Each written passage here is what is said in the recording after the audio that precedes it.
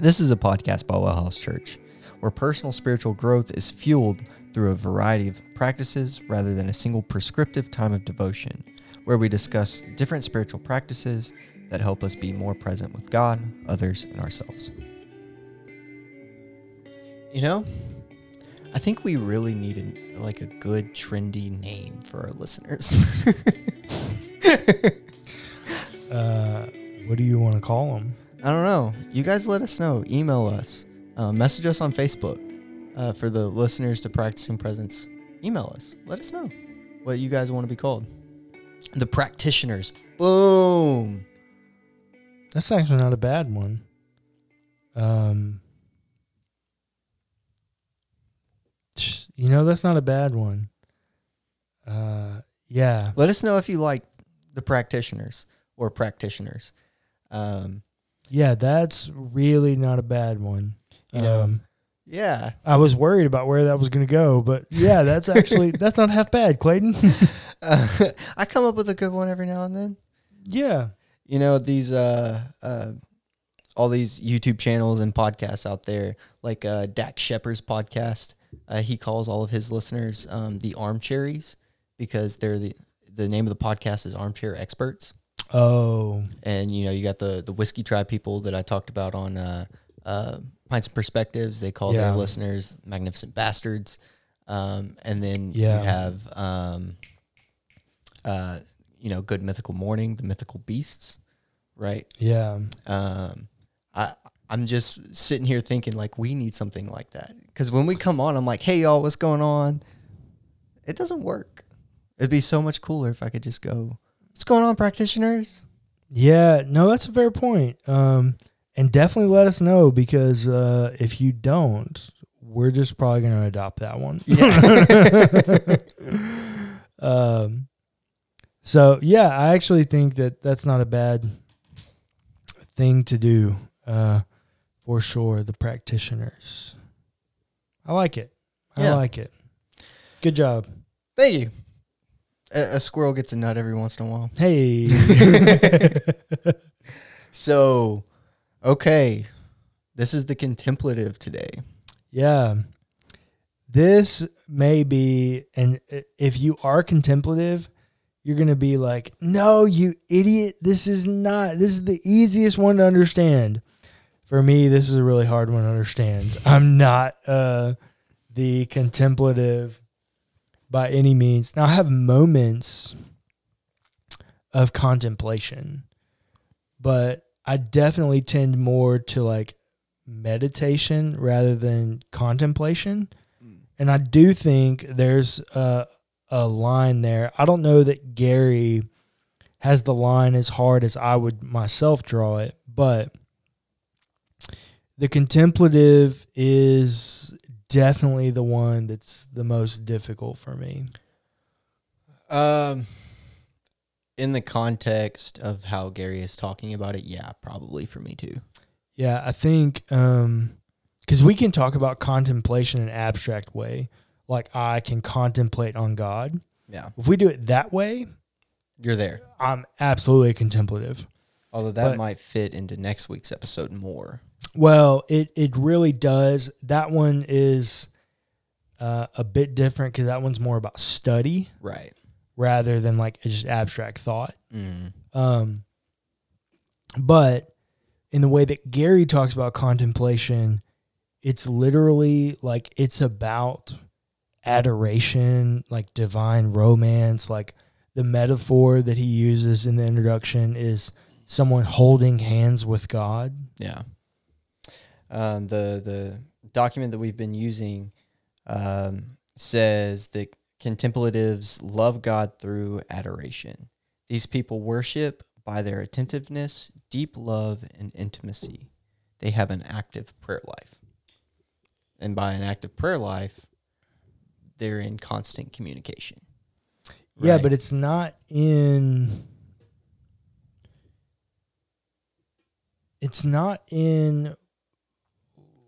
like where we would talk about in constant communication, we might think like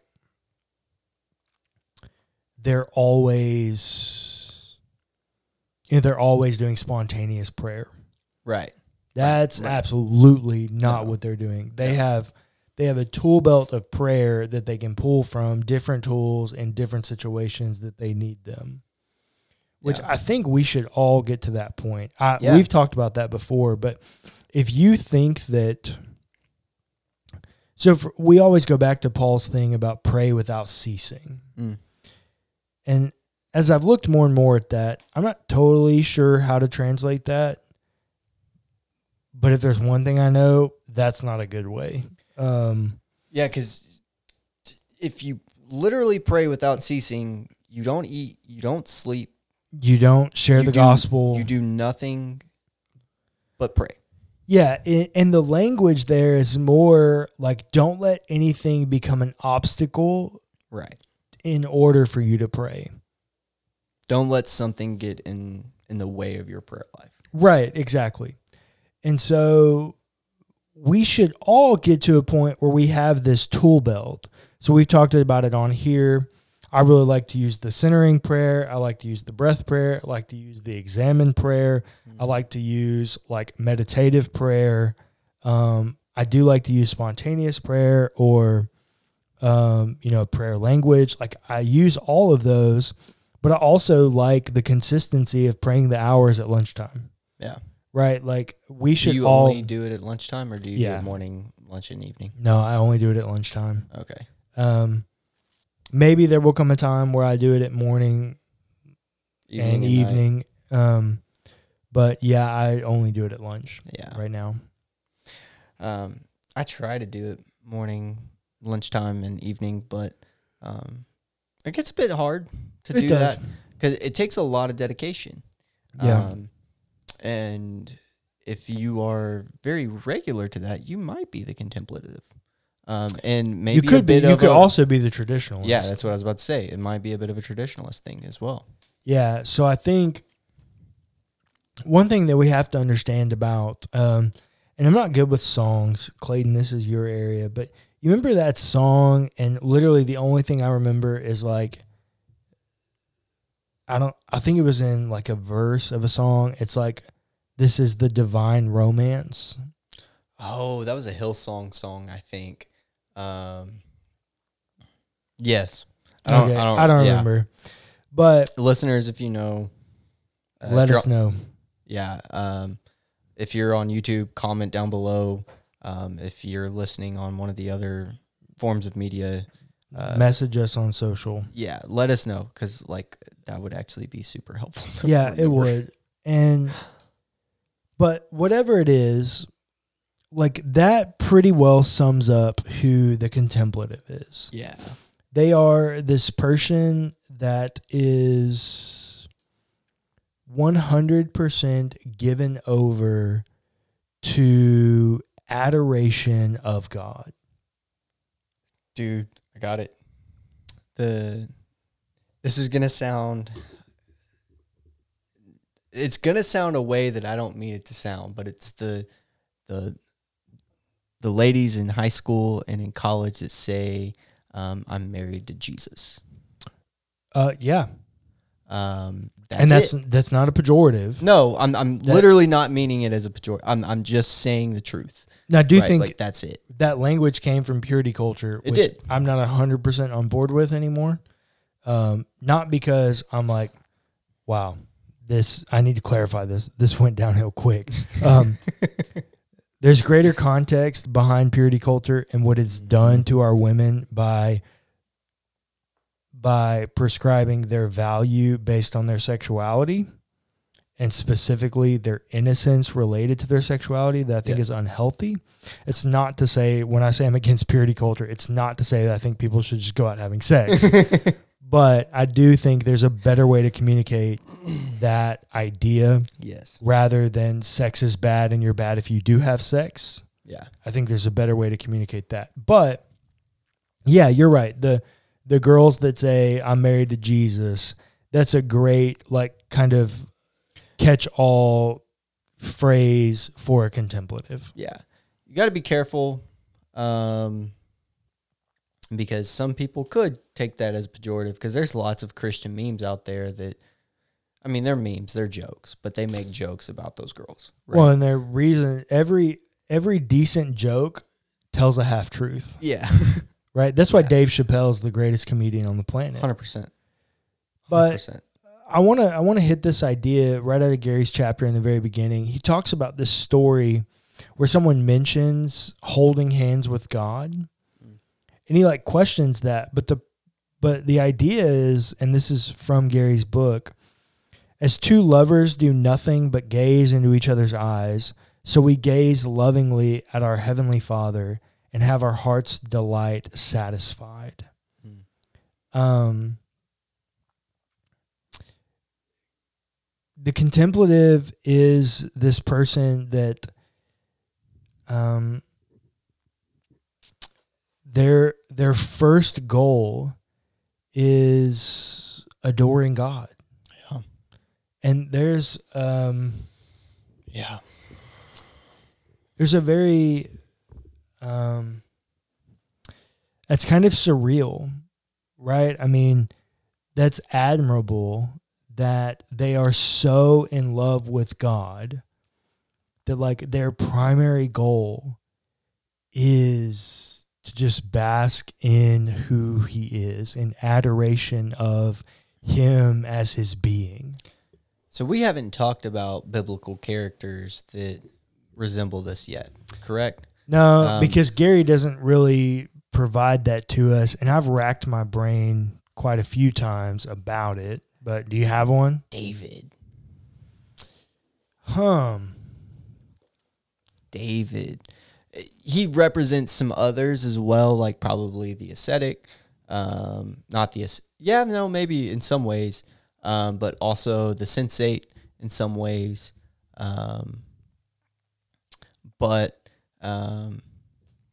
And also, what's the one that's more charismatic? Oh, the enthusiast. The enthusiast. But David also might be an example of this. Yeah, that's a really good point. He has lots of love songs about God. Well, not just that. I'm really drawn to when he repents from just that heinous activity that he does with Bathsheba. Yeah. So if you don't know, in King David's life, he rapes Bathsheba, then kills her husband so that nobody finds out that he raped her. Yeah. Which is very terrible abuse of power. She got pregnant during She the gets rape, pregnant from the rape, and that's why he kills the husband. Yeah. Because the husband was at war, so he there's no way for it to possibly been his. He actually brings the dude home and tries to get him to sleep with her, and it doesn't work. And so then he has him killed. Actually, Uriah's thing was, I'm doing what I'm supposed to do, more or less. Yeah, he's like, I'm not going to go home and be with my wife while my men are at war. Yeah. Which is what you should have been doing. Yeah. But so with that, after that whole story of David's rape of Bathsheba and his murder of Uriah, when Nathan comes to him and he repents, do you remember what he does? No. He dances in the street naked. Oh, yeah. That's very much so this kind of weird cross between a contemplative and an enthusiast. Yeah. Because even Gary talks about some acts of the contemplative, and one of them is the dancing prayer. And he says he doesn't actually mean bodily movement, but he means that just as the woman traditionally allows the man to lead in ballroom dancing, so we allow God to lead in our prayers. And I do think that is what David is doing in that moment. He's also going above and beyond, the enthusiast is coming out of him, in that he's actually dancing. But if you go read the Psalms of David, that dude is totally given over to God. Yeah, he's absolutely. And lots of times he asks these very like contemplative questions like, God, where are you? Yeah. And then in the same prayer at the end, like, I love you anyways. or not even I love you anyways, but like, oh yeah, I feel you now. Yeah. Sometimes. Yeah. It's like almost sometimes, and I say this a bit jokingly, but also not. At times, David seems like a victim of severe trauma and schizophrenic or PTSD. So he is definitely a victim of severe trauma. Yeah. I would say that he shows more qualities of somebody with like a true, genuine bipolar disorder. Well, yeah. Because there's times where he's extremely depressed, and then there's times where he's like, boom, go, go, go, go, go, and everything's all good and happy. Yeah, right? but a lot of that is different seasons of life. I mean, I guess that's probably fair. Either way, he definitely exhibits someone who's a victim of trauma. Yeah. In a variety of ways. And so sometimes when you read his Psalms, I'm like, dude, you are on some kind of traumatic roller coaster right now. But at other times, he definitely seems to be led by God in prayer. He can show up and begin the conversation in a 180-degree polar opposite position of where he ends, which is a contemplative. I mean, and that's another point. Contemplative, and I don't like hear me and yet also don't hear me, but contemplatives pray. Yeah. A lot of these other pathways don't pray. Or at least pray enough. Yeah, I don't know about you. My two primary pathways are the activist and the intellect, which is one we're going to talk about next week. Yeah. Neither one of those make prayer the primary means of formation. Yeah, I think mine are going to be, I haven't taken the test yet. I'm waiting for us to get all the way through these episodes, and then I'm going to go through and figure out what mine are, and then I'll talk about them after we're done. Okay. Like just briefly introing to the next section that we're going to do. Well, that would be interesting because then we're going to go into the Enneagram. That's right. And we can see how those connect. Yeah. That's why I did that. See, a squirrel does catch a nut every once in a while. That's great.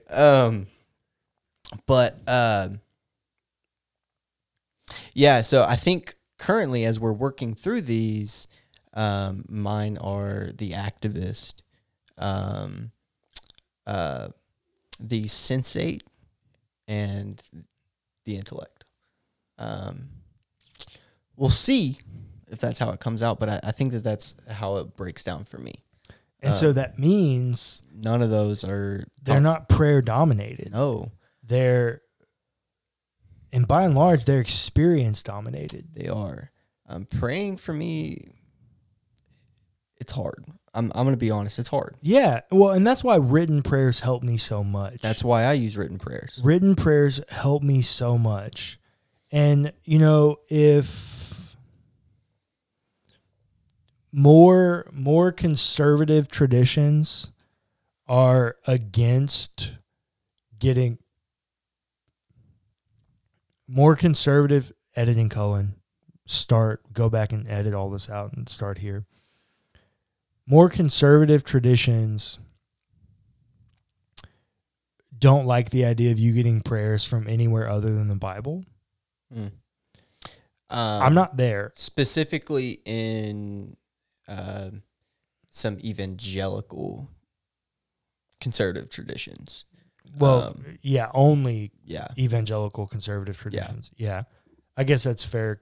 Because you can have conservative Catholics, liberal Catholics. Yeah, you can. So that's fair. Conservative evangelical traditions don't like you getting your prayers from anywhere other than the Bible. So they want you to pray the Psalms. They want you to pray Proverbs. They don't want you to pray other things. The Anglicans have the Common Book of Prayer. Love it. I'm totally given over that. That's a gift from the Lord. That helps me. Praying the hours helps me, those kinds of things. And praying the hours, if you guys don't know, it's a set prayer that you pray in the morning, midday, and in the evening. Yep. And everyone else who's praying them is praying the exact same prayer because it's specific to the time period that you're in. Yeah, so the conservative evangelical equivalent would be the Lord's Prayer. Yeah. But, and even in the Didache, so the Didache is an early, people struggle on the dating, but probably early 2nd century, so about 110 writing. And Didache means teaching. So it's the teaching of the early church. And in chapter 8, verse 3, we are told to pray the Lord's Prayer 3 times a day. Yeah. So it's like, okay. Now, all of that is to say, contemplatives do not struggle with this. Yes. You constantly find them in prayer. Contemplative prayer, adoring God, knowing and just being in this intimate kind of presence and relationship with God. And there's a lot of value to that. And there's a lot about it's that. Immensely valuable. There's a lot to that I'm a bit jealous that I don't have. Yeah, it's enviable. Yeah. I mean, so Gary uses this verse here in Deuteronomy 33 that he says one of the best descriptions of the role of the contemplative is found in Moses' blessing directed to the tribe of Benjamin. It says, "Let the beloved of the Lord rest secure in him, for he shields him all day long, and the one the Lord loves rests between his shoulders." It's like, wait, rest between his shoulders? Like you are at a place where you feel so close to God that you rest between his shoulders, or you hold hands with God, right? A more common, I say more common, it's one that I more identify with because it came from my tradition. It's like that image of Jesus walking on a beach. Oh. Mm-hmm. And you stepping exactly where he did. The footprints in the sand poem. One right after the other. That's also a very contemplative thing to do and think about. Yeah. No, that's a good one. And if you haven't read that poem, by all means, go read it. Oh, yeah, for sure. It's good. It's good stuff. For sure. So I think the contemplative, I definitely want you to, if you consistently find yourself in moments of prayer, and you just feel like in deep adoration and love for God, I definitely want you to pick up Gary's book because I know we're not doing it justice. No. Because it's the one that's the hardest for me. It's just not who I am. But I will say this. If you've ever been to a church without a contemplative, you just know it. Like there's just something about it that you just know. We've been lucky to know a handful of contemplatives in our life. Yeah, and I met one not too long ago. She is the best image of a contemplative ever. Because I won't give her away. Let's just call her Becky for the sake of this podcast. But Becky would talk about her prayer life. And as she talked about her prayer life, it was enviable because she kept coming back to this metaphor. She's like, God is our Father. Yeah. A good father wants to listen to his children. Yeah. And it's like, oh, that's absolutely a contemplative. Like he loves me so much. He wants to listen to anything that I have to say to him. Even if it's wrong, he wants to hear it. So the contemplative is like just in love with who God is. Yeah. As the being that created us, as our Father that loves us and adores him for who he is. Yeah. If that sounds like you, please pick up Gary's book, because in the pathways that I am, this was super formative for me, and I want you to experience that. And I know I'm not doing a good job communicating what Gary is talking about. Yeah. Go pick up Gary's book. And because you brought up, you used the name Becky, I'm going to end it with this for all of our How I Met Your Mother's fans. Boats, boats, boats. Oh,